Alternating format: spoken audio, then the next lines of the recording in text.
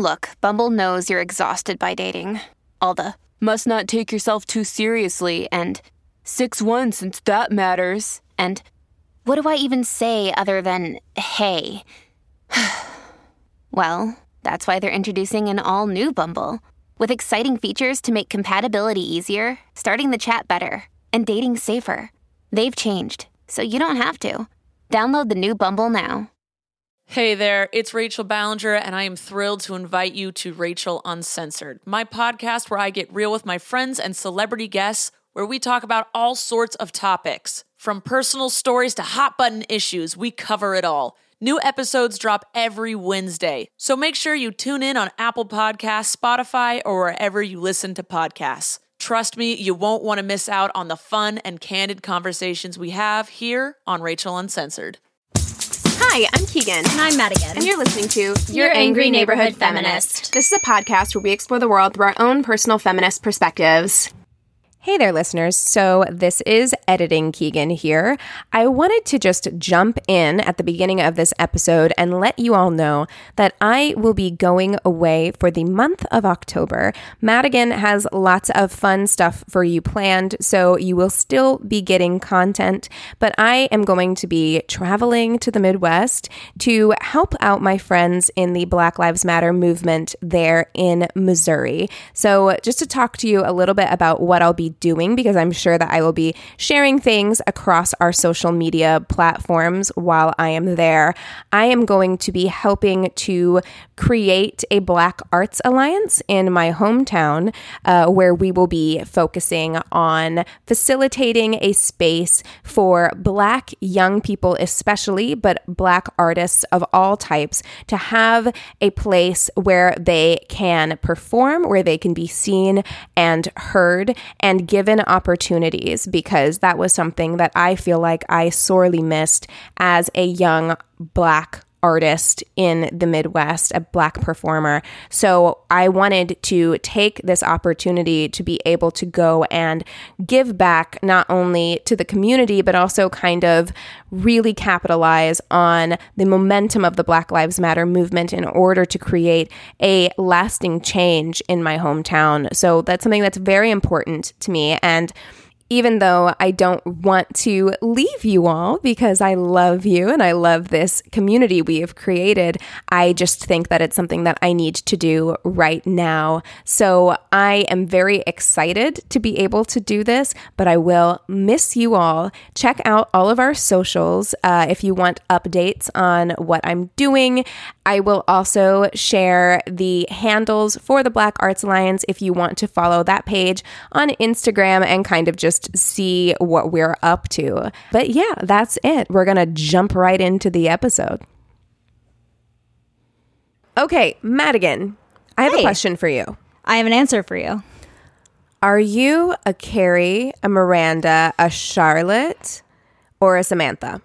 You know what's funny is I've been different characters in different situations, in different friend groups. What's really funny is believe it or not, I've been a Samantha in certain groups where I happen to be the most experienced or open to talk about sex and that kind of stuff. I've been seen as rarely a Miranda, rarely a Charlotte, probably a Samantha or a Carrie would be me. I'm a Carrie for sure. I'm absolutely a Carrie. If I had to decide, if I had to kind of mix and match, it would be a Carrie and a Miranda. That's what I was going to say. If I could be two, I would actually like to be Samantha and Miranda. Because honestly, as I get older, Carrie bothers me more and more. And the things about Samantha and Miranda that I really like is that they're very unapologetically themselves, even when they are insecure and are a little bit not great at times. At least they're very secure in who they are and in their character, where Carrie is super insecure, super flighty, not very empathetic to other people. But I feel to me, Carrie is representative of most women. I feel a lot, and I understand how that can sound problematic given who Carrie is, but people go through ups and downs. People aren't always super secure in who they are. I would say that someone like Samantha actually is way more secure than most people are. Like, Well, I don't right, think that that's most kind of people why- are that way. I think that that's why we have a Samantha and a Carrie character, because they're known as like the best friends, which I never really got watching the show. But I when I did saw not the get movie, that sense. right? But then in the movie, it's like, you're my best friend, I want you to be my maid of honor, and Sam's kind of like, what? But there is something interesting about their dynamic, especially because they hated each other off camera. Still do. Yeah, still do, very much so. But like, there's something about their characters that I think were so perfect for each other, because Samantha pushed Carrie out of her, like, she pushed all of the characters out of their comfort zones and made them kind of like explore who they were more. Like, was she the nicest person in the world? No, not at all. She was not a very good friend most of the time, but I mean, all of these characters are incredibly flawed. So we kind of just jumped right into it. But we sure did. are talking about Sex and the City today because Sex and the City, for all of its flaws, right? We look back on Sex and the City and we're looking at it through a 2020 lens, right? Yeah. And there are a lot of things that are wrong with this show. A lot of very problematic things. I will say off the top, I like Sex and the City. I enjoy watching the show. I've watched it a couple of years ago. I watched the whole series through again. It has problems, and we're going to talk about those problems today. I got really into Sex and the City actually right before I moved to LA. That was kind of like my comfort show at the time, and I had all the DVDs of the seasons back when there was no like Netflix streaming sites, people, and you had to buy the DVDs of your TV shows that you loved. And I would just like binge watch it constantly, and I really, really liked it, but I honestly can't really watch it anymore, especially because of like Mr. Big. I can't watch him anymore. He just makes me so angry. And then there's other things about it that just, like, I can't sit comfortably with it anymore. Unfortunately, it's one of those shows for me that though I loved it so much at one time, I don't really like watching it anymore. Although, the movies... Oh, the movies are worse than the show. I know the movies are worse than the show, but I have to say, I have this weird tradition when I fly airplanes. When I fly, I like to watch movies that I've like seen a lot. I watch a lot of cartoon movies, but for some reason, almost every flight, because it's always available, I watch the Sex and the City movie. It's just... is interesting to me. Really? I love that movie for the trash that it is. The part where Charlotte poops her pants and Carrie says that she Poughkeepsies in her pants is iconic to me. There are so many moments in the movie because it's like so much later on that I feel like I can relate to it a little bit better. It's a little bit more updated. And it's so cheesy, but I love the movies. I love them. I feel opposite to you. Like, That's I so feel like funny. the movies are so problematic. The show is problematic as well, but I feel like the movies to me are on kind of like a different level. And because they are more modern, I feel like they don't work as well. Like, you can look at Sex and the City, the TV show, and realize the time in which this show took place, right? And so you kind of have a deeper understanding. Like, when I was doing my prep for this episode, I was reading kind of like what people from the show, particularly Cynthia Nixon and Sarah Jessica Parker, had to say about the show now. And even Sarah Jessica Parker says that it doesn't work now. It wouldn't work at all. There would have to be a completely... it would have to be completely recast. Like, this show, I don't think any episode would pass the Bechdel test, even though this is a show about 4 women. Other people have actually done that. Like, they've actually done that analysis of all 6 seasons. And I don't believe that any episode or any scene really passes the Bechdel test. I don't know, because I haven't done that myself, like with that in mind. I did rewatch a few episodes of the series in prep for this episode. I rewatched the first 2 episodes of the series, and then I watched the episode where Carrie in season 6 leaves her shoes at or her shoes get stolen, and they're $485 Manolo Blahniks.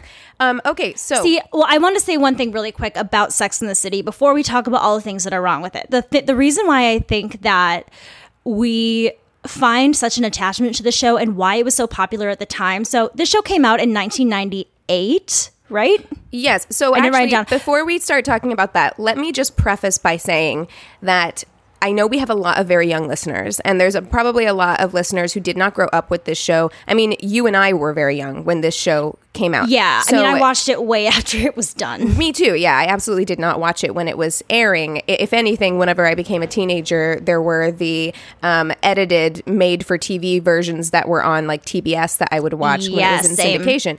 But so I wanted to kind of talk a little bit about the show for people who haven't seen it. So Sex and the City first aired in 1998. It was adapted from a newspaper column and book of the same name by Candace Bushnell. And it should be noted that even though this was based on the writings of a woman, the show was produced and a lot of the writers and directors were men. So the show centers around 4 main characters, and they really do represent kind of like 4 archetypes of women. So you have Charlotte, who is like the conservative Park Avenue princess, the most annoying one by far, in my opinion.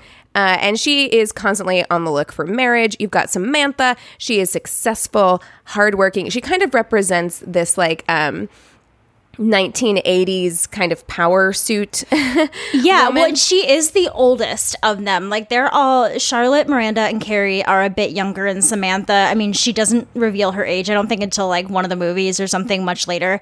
But it's known that she's like a bit older than the rest of the and that's girls. actually something I like about this show, is that all of them are very visibly not in their 20s, like very visibly. Like very often in shows, I feel like they have to tell you that a woman is in her 30s because women in Hollywood especially all tend to look the same, and they all tend to look very young. Whereas even in the opening of the show, you can tell that Carrie has wrinkles. She is like fine lines, you know, she is very clearly in her 30s.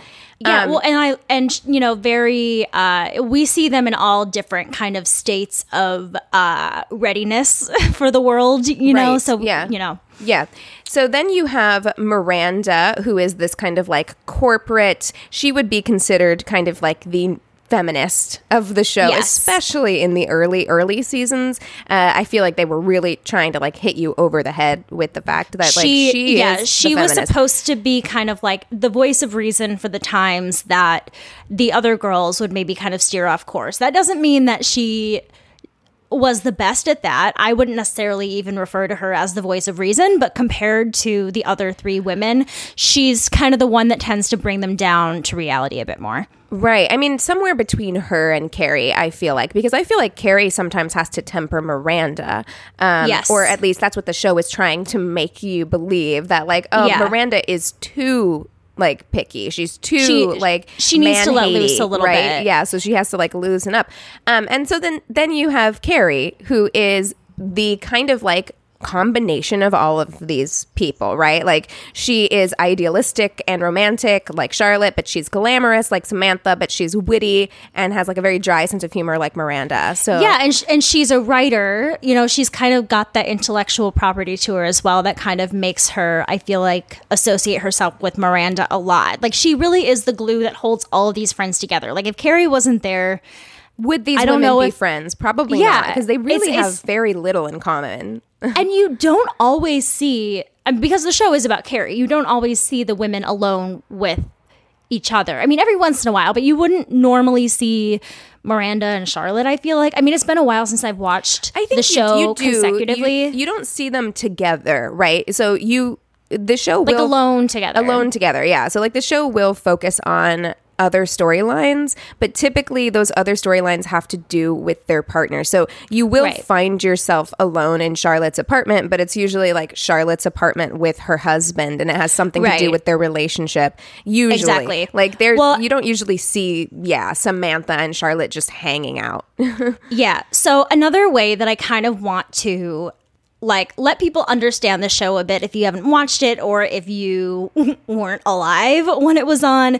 This was kind of like, maybe this is even too old of a reference, but it was kind of like the Girls of its time, where like there were these women that, you know, women in the audience felt like they could connect to in some way. They Right. could say, I'm a Miranda, I'm a Carrie, I'm a Samantha, I'm a Charlotte. And it was almost kind of like this weird guidebook, especially I feel like for young teen girls. And that's where I feel like the first problematic thing kind of comes up, because Carrie is a writer. She's kind of like, she's not really an advice columnist, because I don't think she's She's responds. a sex columnist. She's Yeah. a sex columnist. Thank you. So she writes about like relationships and sex and things like that. And, you know, the episodes kind of, you know, obviously fall around that. But sometimes a lot of the advice that she gives, I would say, can be a bit problematic. Right. But here's the thing also. Within the context of when this show took place, like, look at the covers of Cosmo magazine in 1998. Like, the advice that was being given to women was advice like this. Like, it wasn't... Yeah. We can't watch it and say like, oh, well, that was good advice, because that's the advice that women were getting at that time. It was like, it was interesting. There was a lot of blame, I feel like, going on with sex, even though this was a sex column and it was openly talked about. You know, there's a lot of negative discussion around sexuality in the show, even though it's supposed to be very welcoming. You know, there is a big issue with bisexuality in one of the episodes. There's even like pressures from other women to perform sexual acts that they really don't want to, but are encouraged to do so to please their man, to stay with them.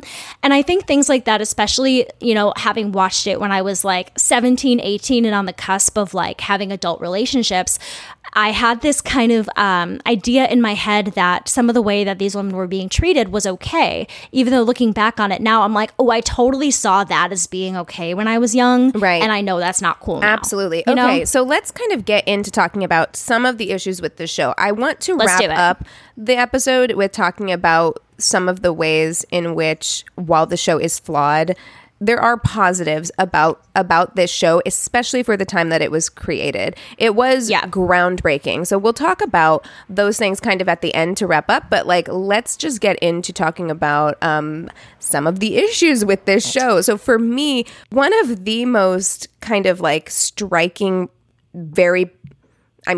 on its face, very prevalent, prominent problems with this show is that there is almost no diversity at all. It is another Right. one of these shows that took place in New York City. And again, there's also, in a lot of the articles that I read quite a few articles for this episode, there's a good point that's made that this show gets a lot of heat for things that other shows did that they don't get as much heat for. So for instance, like Seinfeld doesn't get as many articles written on it about how many problems there are with that show, even though that's also a Right. show that takes place in New York and has almost no black people in it, or no people Right. of color basically at all. And so there is kind of this theory that people have permission to harp on Sex and the City more because it is a women's Yes. show. Well, I totally agree with that, but I also want to say that the times that there is representation bad. and people of color on the show, It's very bad. It's really bad. And that's the thing, is that yes, I've watched all of Seinfeld. I'm not really recalling specific stereotypical times, but there's got to be. It's a comedy in the 90s. You know what I mean? I'm sure there were people of color that were made fun of on that show, but The problem with Seinfeld is that there's just no representation at all. well, Like, right. that's, and that's kind of the problem And there. that's the thing, is that like I just don't recall there being any characters, but on Sex and the City, I very vividly remember certain characters, like specifically the episode where Samantha dates Siobhan.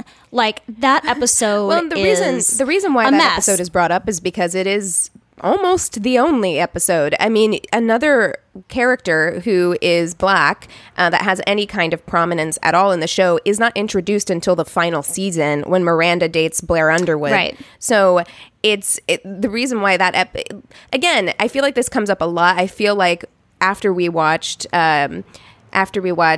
Disclosure, that line rings in my head so often where it's like, if there was more genuine representation, then having one episode where it was handled badly wouldn't be a problem, but they specifically Exactly. wrote an episode. This is something I really do have a problem with this show. They specifically wrote Yeah. an episode that centers around a couple of black characters that we never see again, and they wrote one as a hysterical, angry black woman. And then they wrote the other one as a hyper-sexualized, almost Mandingo type character. And they kind of centered Samantha as the hero, kind of white savior, kind of white feminism. Slash victim even at the end of the situation. So I'm going to walk us through the episode a little bit here. So Samantha starts dating this like musician, music producer, I can't remember what his job was exactly, this man named Siobhan, who happens to be a black man. And when she's asked about it, she says the most quintessential 90s phrase ever. She says, see color. I don't see color. I see conquests, and so I wanted to bring that up first because that is something that, like, how many times did you hear First that of all, growing up, yes, Megan? the I don't see color thing you hear a lot. And then secondly, A lot. There's something that just feels icky to me and deeply problematic, even though this is Samantha who sees everyone as a conquest, specifically saying that. And everyone objectively. And specifically saying that, though, about a black man feels very fetishy to me. It's really, yes, it's very almost kind of like, it's very predatory. Like if I think of a conquest, I think of, something that you'd like to conquer. It seems very much like a tick on her list. Yes, yeah, like she wants to check something off. So, also, I wanted to say that Siobhan is the brother of a character who is supposed to be a friend of Carrie's, who we have never met before and never meet again. So... And she's a chef, and like Carrie's like, let's go to her restaurant and try her food and whatever. So anyways, when Samantha starts dating Siobhan, she starts speaking differently, dressing differently, trying to kind of fit in with his friends. And we meet Which Siobhan's sister, like Adrina, Samantha, like I said. by the way. It's a weird thing for them to write that in. It goes against her character to change herself for a man. It goes against her character, but honestly, I think... just because of, I don't know, I see a lot of white women that date black men that start to dress differently because they feel that it is a way to make cultural appropriation. Yeah, okay. Maybe that's what she was doing. I haven't rewatched that episode in a while. You know what I mean? It's kind of like, it's okay for me to dress, speak, act this way because I'm with this person. So to me, it didn't really read so much as like Samantha's changing herself for this man, more so like she has a reason to express maybe another different or an excuse side of herself that she or an excuse to show that. You know what I mean? Because everything she does is outrageous. You know what I mean? She's very big and very colorful and fashionable. So, of course, she would take this opportunity to kind of appropriate on this culture by dressing, I think speaking, that's acting this way. I think you probably hit the nail on the head there, yeah. Why, thank you. So, like we said, we met Adrina, Siobhan's sister, earlier in the episode because she's allegedly friends with Carrie and they're at her restaurant. And that is how Samantha meets Siobhan. So, Adrina is not too pleased that Siobhan and Samantha are together. And they really paint Adina. They really paint Adina as being like you said, the angry black woman. And when Samantha asks Adina why she can't date her brother, Adina's only response is that it's a black thing, which I'm just curious as to what you think the writer's intent was with saying. Okay, again, that. I haven't rewatched this episode in a while. I remember them painting her. The narrative of this episode is very clear that we are supposed to think that Adina is racist, basically. Like she is a segregationist. Right. She's racist against Samantha, right. And that this is kind of like a reverse racism situation. That is kind of what we're supposed to think at the end. In fact, Carrie basically says that at the end. And so I don't know exactly if that was their intent, but I'm fairly certain that it was. My issue with it is and this happened a lot at this time period. Like I just rewatched, say, The Last Dance, and there was a whole section in there about this as well. And it always paints these women as being completely unreasonable, when in reality, there are reasons why black women feel this way. And it's not necessarily right all the time that they feel this way. It's not always expressed well. Right. However, when you take a look at the statistics and you see that Black women are considered to be the least attractive group in this country. They are the least coupled group in this country. They are denigrated even within their own race by Black men who say they don't want to date Black women.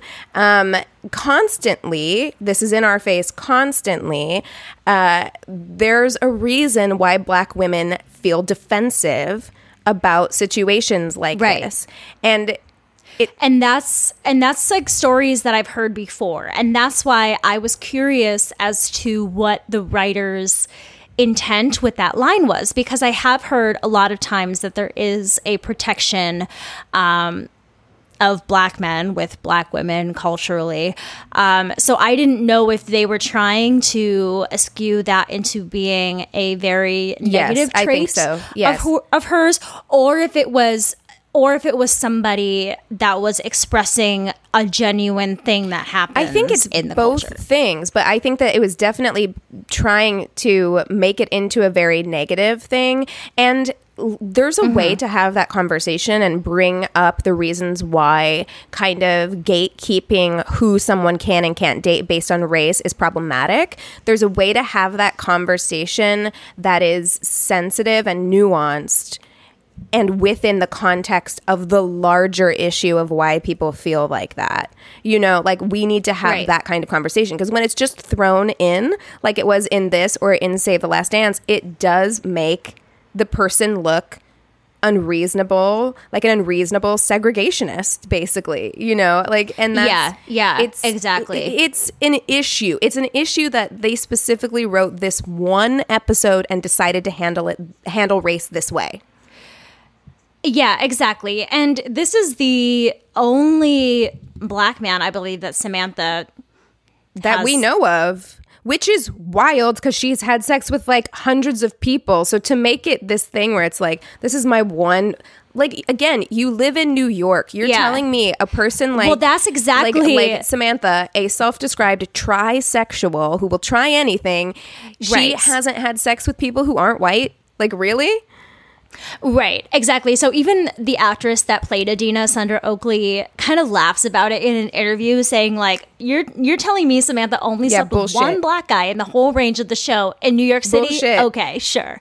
You know what I mean? Like, that's just kind of the thing that made that episode so memorable to me, because I haven't seen it in years, yet I remember certain episodes with like perfect clarity because it's so different from so many, and it doesn't make sense. Again, it like that there's a lot of things in this show. Again, I enjoy the show. I will probably watch some more episodes of it because it's nostalgic for me and all that stuff, but it is clear that this show was written by white men, white straight men. You can tell that most of the episodes are through a male gaze. A lot of the conversations that these women are having sound like conversations that men think women have. Like, or it's conversations about things that men know nothing about in ways that they think women discuss them. Yes. You know what I mean? Like ways that they think women would discuss their sexual problems, ways that they think somebody who is more sexually experienced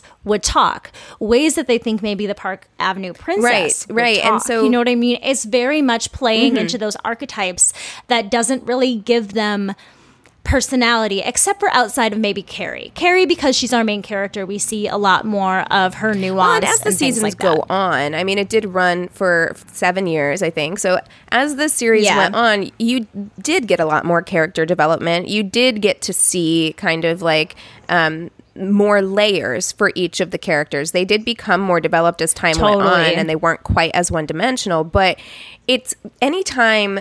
This is why it's so important to have diversity, not only in front of the camera, but also in like behind the scenes. Like there needed to be more women in the writing room. There clearly needed to be more people of color in the writing room. And there needed to be people of the LGBTQ community, because that's a big one. Let's talk about that next. Yeah. So we have two prominently two prominent characters that are gay in the show that we see pretty regularly that are named Stanford and Anthony. And Stanford is Carrie's best friend, and Anthony is Charlotte's best friend. And Stanford is kind of this like shy, balding, kind of sweet looking man who's very, very kind to Carrie, who really is a shoulder to really do cry love him, on. actually. Like, I love him. But the issue is he is wonderful. The issue is that even though I love him, and I actually think that the other character, Anthony, I think that he is also a lot of fun. The problem is that the only gay characters represented on this show are the gay best friend stereotype. They are very palatable, white gay men whose sole purpose basically is just to... Well, I believe Anthony might have been... He was he white? He's white. Yeah, he might be Italian. I wanted to say he was but Hispanic, but maybe he was so. Italian. Yeah, I don't You're think right. so. He was Italian. He was totally... The way he acted, he was totally Italian. And the fact that we don't know is a problem. If he's supposed to be like a Latino man and they didn't make that clear, that's also an issue.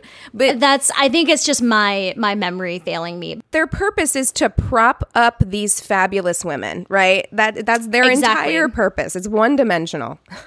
So there's no time in the series, and Sarah Jessica Parker even talks about this like recently, there's no time in this series that there's any real discussion about issues in the LGBTQ community. There's no times that Stanford or Anthony go through any sort of discrimination and they need their friends for help or anything. No. So the only time that we see them is when they're kind of there to like have fun, be the shoulder to cry on. Snaps, right? Snaps, and then of course, because Carrie has a gay best friend and Charlotte has a gay best friend, wouldn't it be just so perfect if they ended up together? Of course. Because there's only two gay men in all of New York City.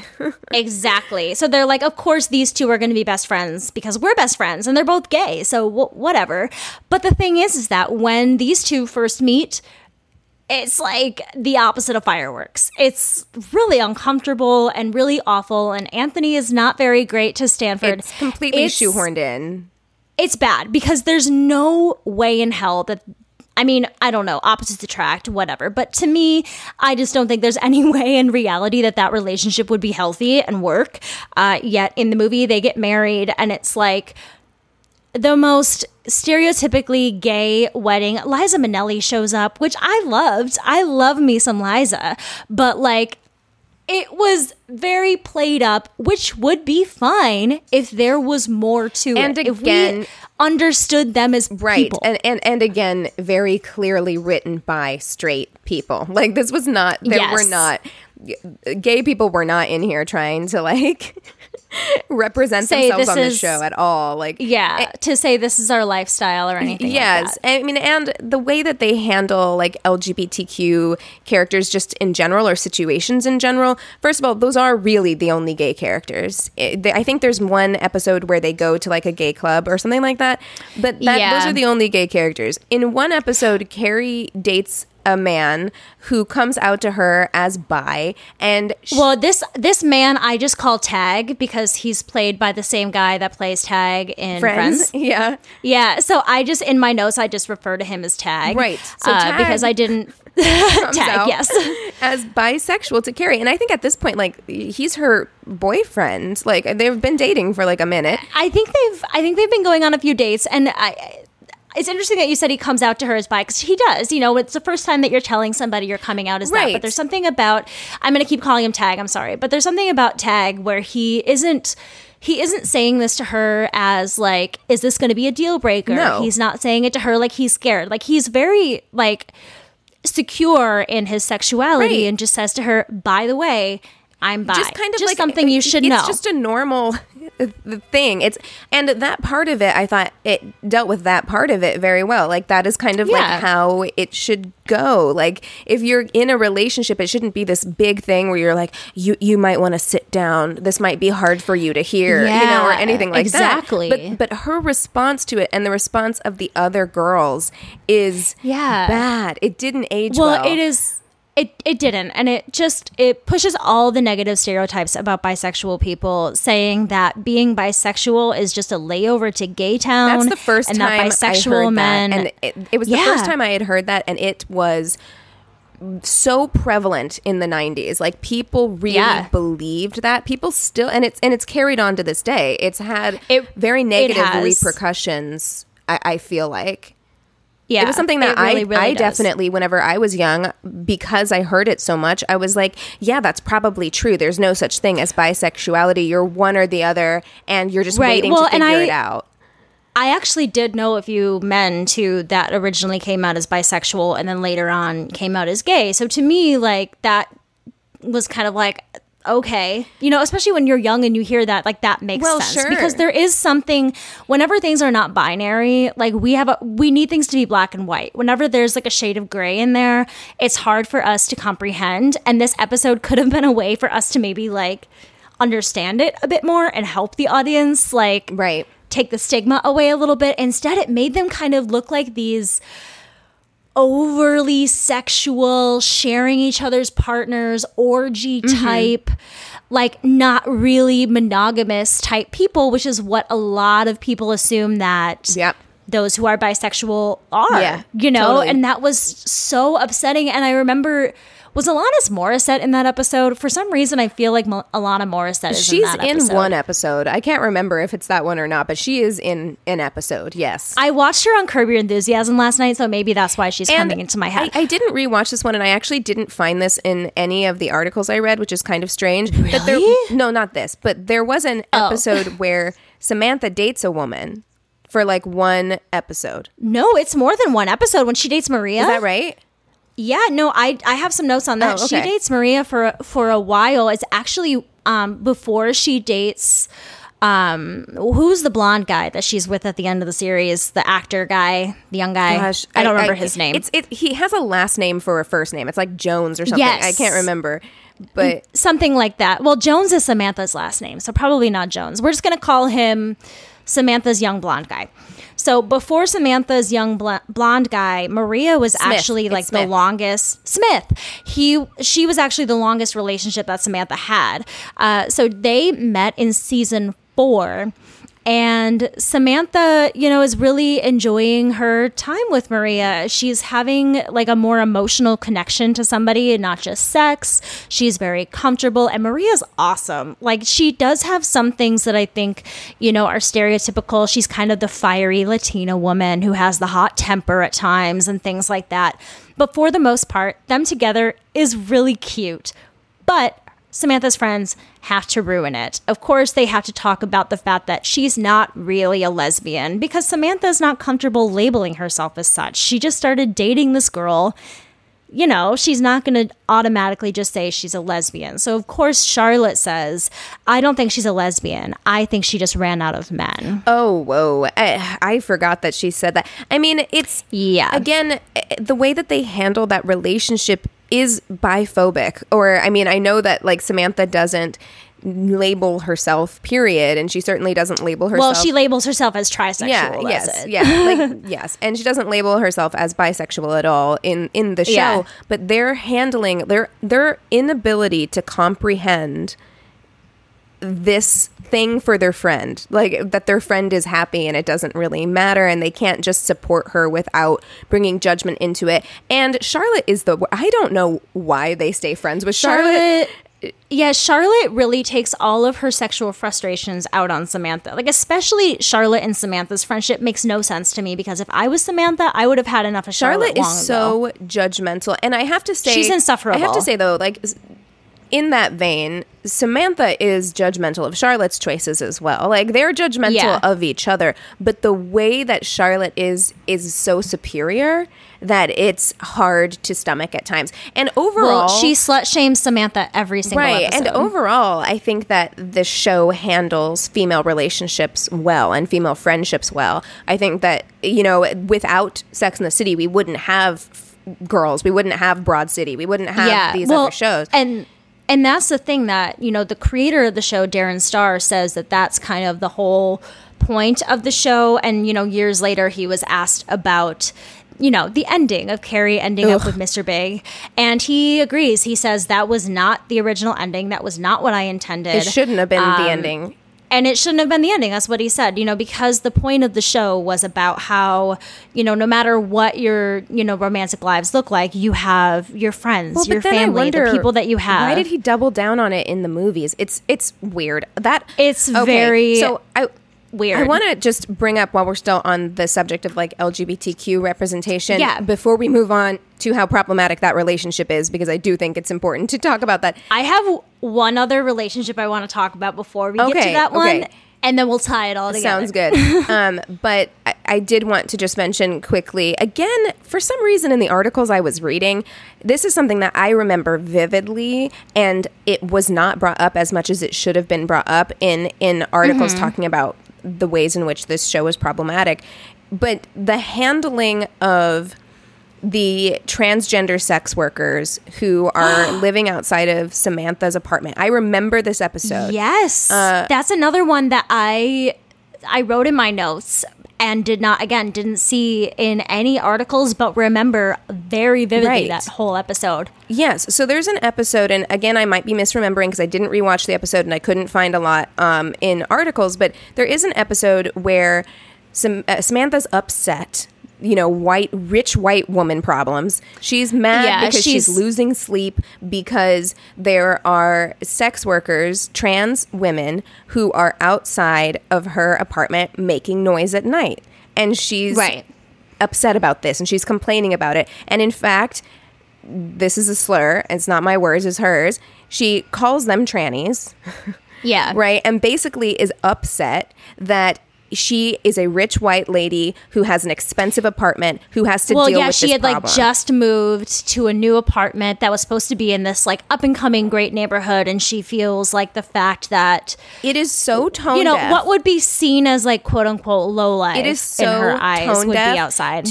It's so dismissive of the issues that trans people face and the violence that they face, especially and she gentrified this fucking neighborhood. You came into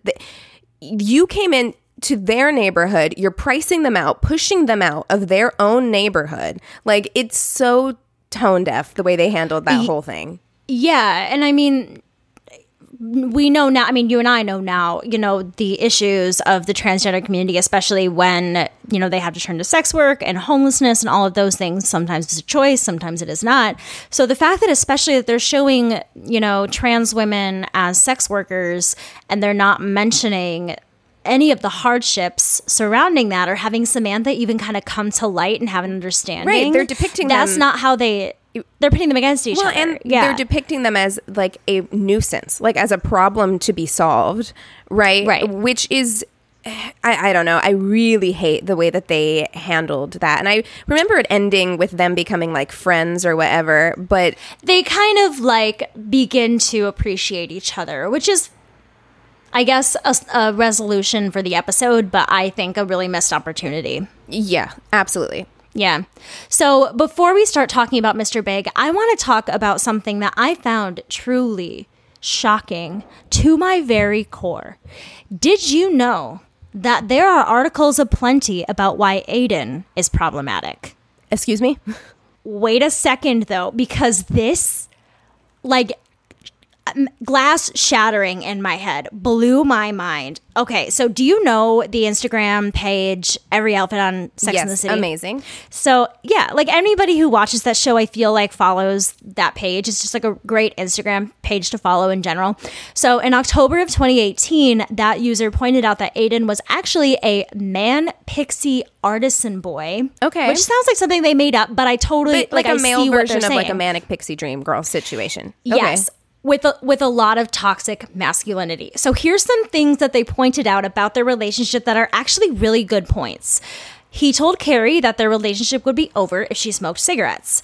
So this person in the article said it's fucked up that his love for her is contingent on her ability to conform to his lifestyle. So while smoking cigarettes is bad, and encouraging your partner to not smoke is not a bad thing to do. But the fact that throughout the relationship, Carrie's behavior is very contingent as to whether or not they can be together. Yes. And especially something like smoking, It's fucking hard. I quit smoking for my ex, and it made me really fucking bitter. So as soon as we broke up, I started smoking again, and now I wish I hadn't. But well, here's the thing. My grandma died of lung cancer.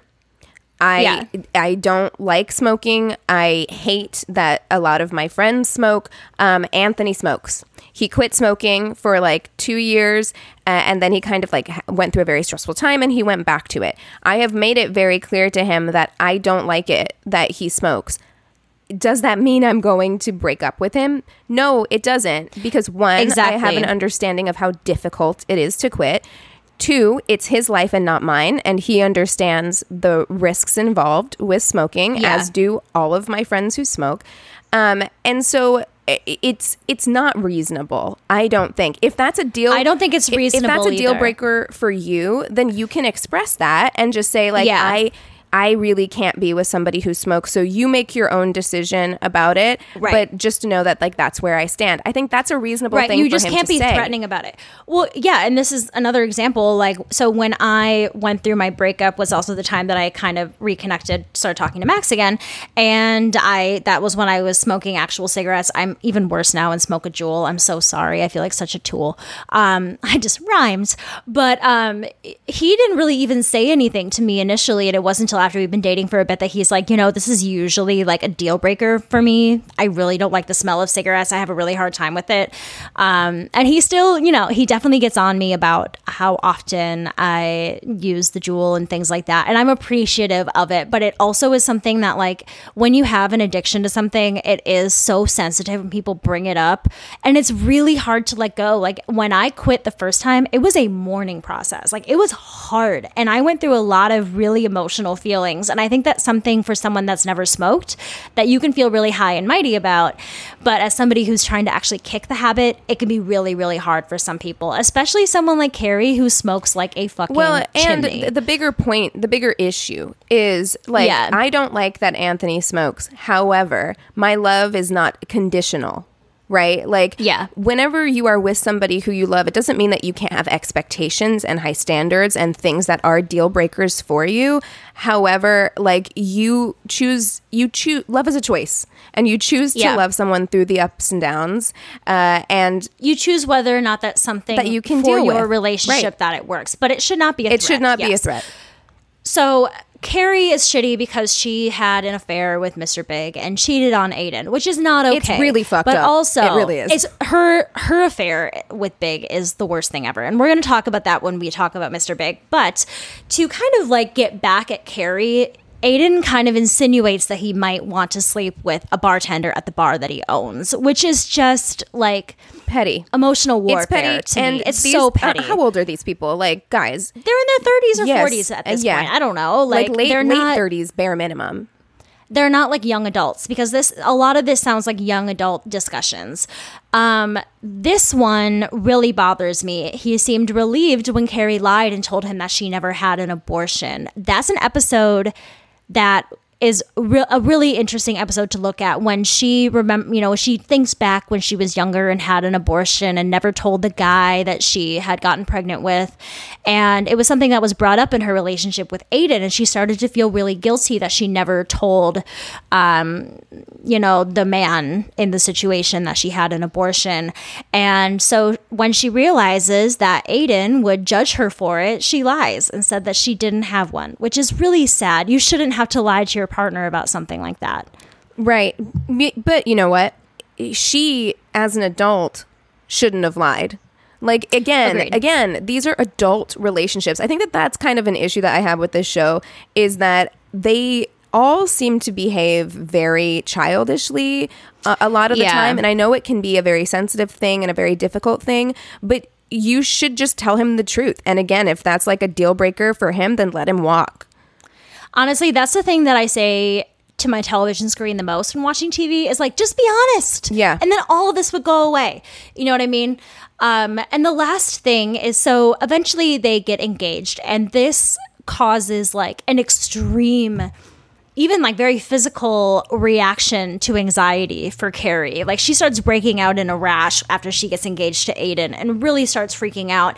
And he kind of like ambushes her with this shotgun wedding and is really, really pressuring her to get married fast, even though it's very obvious that Carrie is having a really fucking hard time. Yeah. And that's something that, looking back, it wasn't something that none of these were things that I ever really thought about when thinking back on the show. But now thinking about it, I'm like, yeah, that's the two of them were not good for each other. Like, No, they weren't compatible. That Aiden was, of the people Carrie dates on the show, I think that Aiden was probably the best guy that she dated. But the two of them were not compatible. They didn't respect each other the way that they should have respected, the way two adults should respect each other in a relationship. Exactly. They tried to change each other a lot. You know what I mean? One example of that pops out a lot is when Aiden takes Carrie to his cabin, and Aiden really kind of throws her into the deep end with cabin life, and Carrie very, very obviously hates it. Like, there's no compromise there. They just don't seem to understand each other one bit. It doesn't make sense that they would date the way that they did. It really doesn't.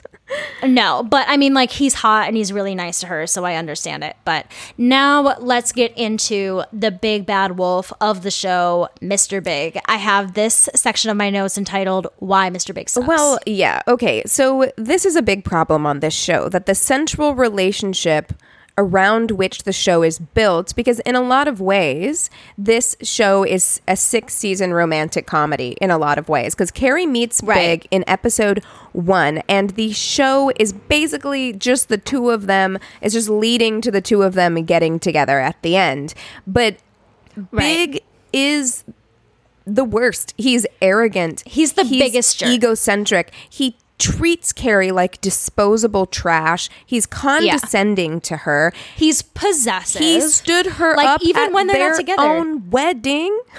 Yeah, and I don't. So let's go through this a little bit. So first and foremost, he is emotionally detached as fuck. He doesn't have any, like you said, he treats Carrie like trash. He doesn't put her into consideration at all with his life or their life in a relationship. I think it's in the first season where he's like, hey, I'm moving to Paris. And she's like, what about me? Or can I go with you? And he's like, nah, you got to stay here. Like, that's heartbreaking. Right. I mean, it's kind of established from episode 1, because I did rewatch the first episode, and it's kind of established from episode 1 that he is in the position of power and authority because he, only dates models. Like, that's established. Samantha says it in the first episode. Like, he only dates models. And he's like, they actually refer to him, which did not age well. They refer to him as the next Donald Trump, but much better looking. So he's extremely wealthy, and he holds all the cards. And you're supposed to of just accept that. And Carrie is supposed to just accept that. She managed to land this catch. And so whatever he does to her is fine. And this is the reason that I can't watch the show, to be completely honest. And I feel like I've said this a lot, but Mr. Big reminds me of a really shitty guy that I was with for a very long time in a lot of ways because of his possessiveness and being so emotionally detached, not really caring about the other person at all. But at the same time, I really associated with Carrie, having this almost worshiping quality to Mr. Big because he was so successful and people saw him as handsome and desirable and other women wanted him, but he wanted her. And that was something for me that even though I knew that I wasn't being treated well, I was wanted, and I had this kind of almost status symbol of being with him that made me feel good at the time, that made me feel secure. So I think for someone like Carrie, who, is very flighty. She kind of lives from whim to whim. She's a writer. She doesn't really have a lot of money or security. Yeah. And I think there is something about this man that, that I saw as a young girl that maybe she sees even as a 30-year-old woman as a way to kind of help her in life and in society and help her be stable in some ways. This show is also very consumerist. We haven't even touched on that, or we're not going to have time to really go into it. But this show is so capitalistic that to me also her relationship with Big, and part of why I don't think she wants to let it go, is because of the implied status there of being with somebody who is this rich up and comer New York man, because everything about these women they all have massive apartments in Manhattan. They spend hundreds and hundreds of dollars on shoes and clothes and very fancy restaurants and bars.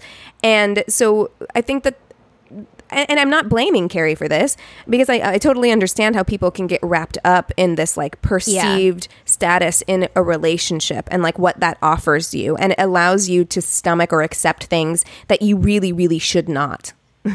Yeah, exactly. And he really put her through this all throughout the series, even when they weren't together. And that's something for me that's also really triggering. He just never could let her go. It was very stalkerish, like especially the episode where he shows up at Aiden's cabin.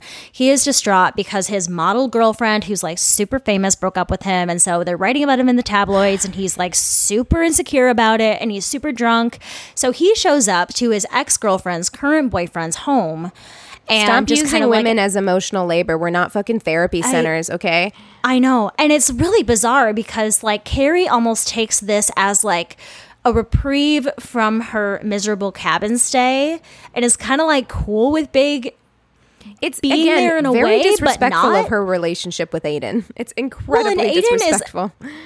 And Aiden is like obviously uncomfortable with this, and Aiden, I believe, ends up kind of like taking care of him in a way by the end of the episode too, and Carrie's like, oh, they're getting along, and it's like, no, you should have sent him home. He's so entitled. I would have slammed the door in his face. He is so entitled, and like we're just supposed to accept that. Right. And the fact that they doubled down on it in the movies, and like they shouldn't have ended up together at the end of the series in the first place, and then the fact that they doubled down on it in the movies with that relationship is so bizarre to me. I don't even think that in the movies their relationship was portrayed as that healthy. It's not, no. I mean, something else that I experienced in a different relationship was pretty much living two entirely different lives while living under the same roof. And that's something that's really shown a lot in the movies, that, you know, Big kind of has this, he's kind of gotten older and he wants to stay home and just be with his wife and relax, and Carrie, you know, very much pressures him to go out and, you know, not just be comfortable with her. And there's just a misunderstanding in what they want in life. So they live very separately. Well, it just doesn't seem, you know, she goes off on vacation with her girlfriends in both movies. Root of this, I feel like a big problem with this, and why this is happening in the first place, this relationship, is because this show is so heteronormative, and it is so fixated on the idea at the end of the day, with all the talk of sexual liberation and independence and, you know, being a strong independent woman, the goal of all of them, with the exception of Samantha, is to find a man and get married. Like, whether or not that's actually right for them, because I would argue that it's not right for Carrie. She doesn't need to get married. Or Miranda. Like, it really doesn't necessarily make sense. Like, if they do get married and whatever, and they're happy, that's fine. And, like, you know, they can make their own decisions, and that's great. However, kind of shoehorning, forcing this relationship, forcing her to get married because that's the way a happy ending is in the 2000s or, you know, 90s, is it just doesn't hold up at all. Like, she just shouldn't have gotten married at all, I don't think. No. You know? Yeah, and that's the thing. If this show was made today, I think it would be incredibly different, and that's why I love following different Instagram pages. I think there's one called Feminist Miranda that I follow too. I love Woke Charlotte, is hilarious. Woke Charlotte, that's what I'm thinking of, because it like calls Charlotte out on her own bullshit, and it's great. Right, it's amazing. It's a good page. Okay, so now that we've talked about everything that is wrong with this show, almost everything. And look, it went on for a while, and there's issues with this show. Clearly there are a lot of issues with this show. But I do want to say that for all of its flaws, Sex and the City was undoubtedly revolutionary at the time that it came out. It had women having frank discussions about sex, in which female sexual pleasure and agency is considered a fundamental right rather than a privilege. They are talking about reproductive rights. They talk about abortion. These were not things that were being discussed in the 90s, and there certainly weren't shows like this, especially not on HBO, that centered around female friendship. It was unusual to see that on TV screens, and it's so important. Having a strong group of friends especially as a woman, you know, I know it's different for everyone and like whatever, but like for me, having a strong group of female friends is so vitally important and can be so life-saving. So it was great to see a show where they didn't really compete for men's attention. They weren't in competition with each other very often. And like that's so incredible to watch. So I took this from a really great Bust article that I will put in the show notes.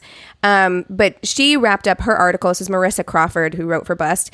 She said, while limited in its focus on white, upper-class, consumerist women's experiences, Sex and the City took the time to speak to women honestly. Its work as a feminist show was in its relentless capturing of the complexity of women's feelings, struggles, anxieties, and lives in a way that felt accessible and relevant to many women, showing women as sexual beings, as ambitious professionals, as deeply cynical and eternally hopeful, and everything in between. For 6 seasons, Sex and the City embarked on this territory unapologetically in a way that few shows had before, and few have done with as much depth and nuance. Imperfect as the series was, it gave women something we sorely needed at the time, a mirror to see ourselves in, regardless of what shoes we were wearing.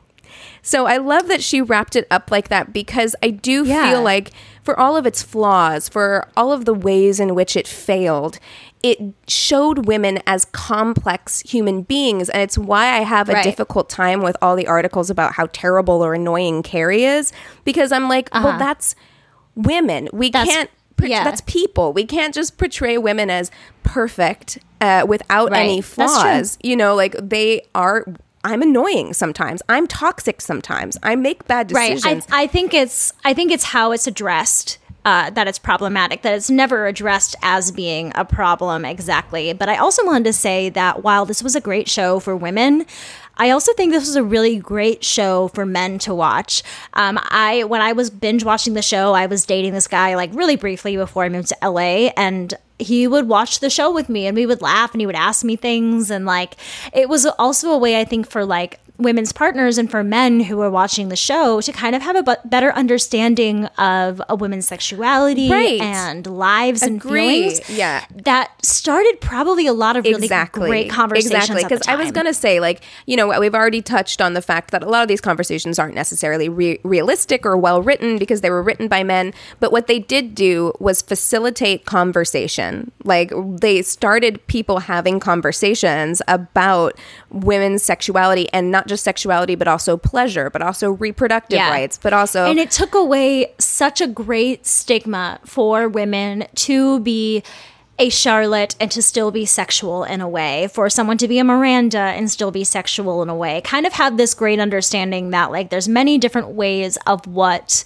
romantic partnerships, sexuality, and womanhood look like, even though there could have been a much broader spectrum.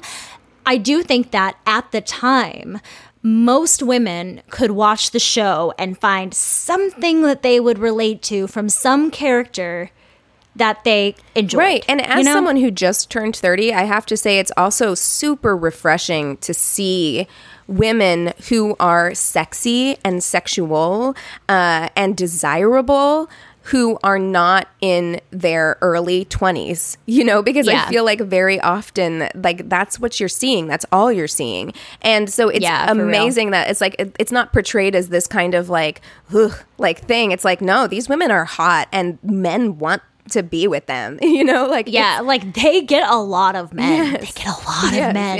Yeah. You testing probably should have been talked about more. You don't just suddenly become like not desirable. Like the minute you turn 30, you know. In fact, I think that I am so much more secure in my body and my sexuality now than I ever was in my 20s, and I like that that's displayed. You know, I mean, I've literally been 30 for 6 months, so take my wisdom with a grain of salt. But I mean, I personally think I get hotter as I get older. Yeah, I look at pictures of myself in high school and I'm like, I'm way better looking now. I'm so much more secure now, and like that's so well displayed, especially with Samantha basically being like, I'm 50 and I'm hot as shit, and I can still do whatever I want, wear whatever I want, fuck whoever I want.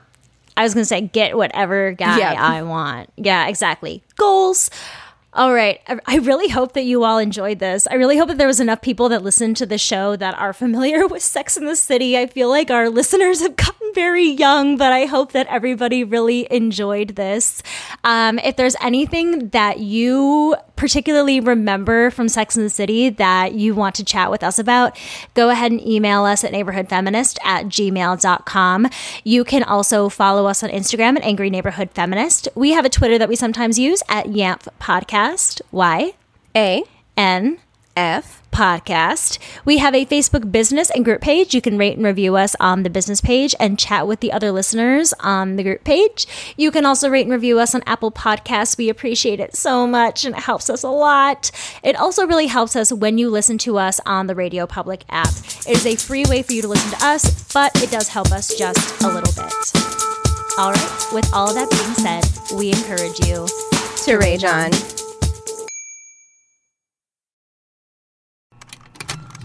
Contained herein are the heresies of Radolf Burntwine, erstwhile monk turned traveling medical investigator. Join me as I uncover the blasphemous truth of a plague-ridden world, that ours is not a loving God, and we are not its favored children. The heresies of Radolf Burntwine, coming January 2nd, wherever podcasts are available.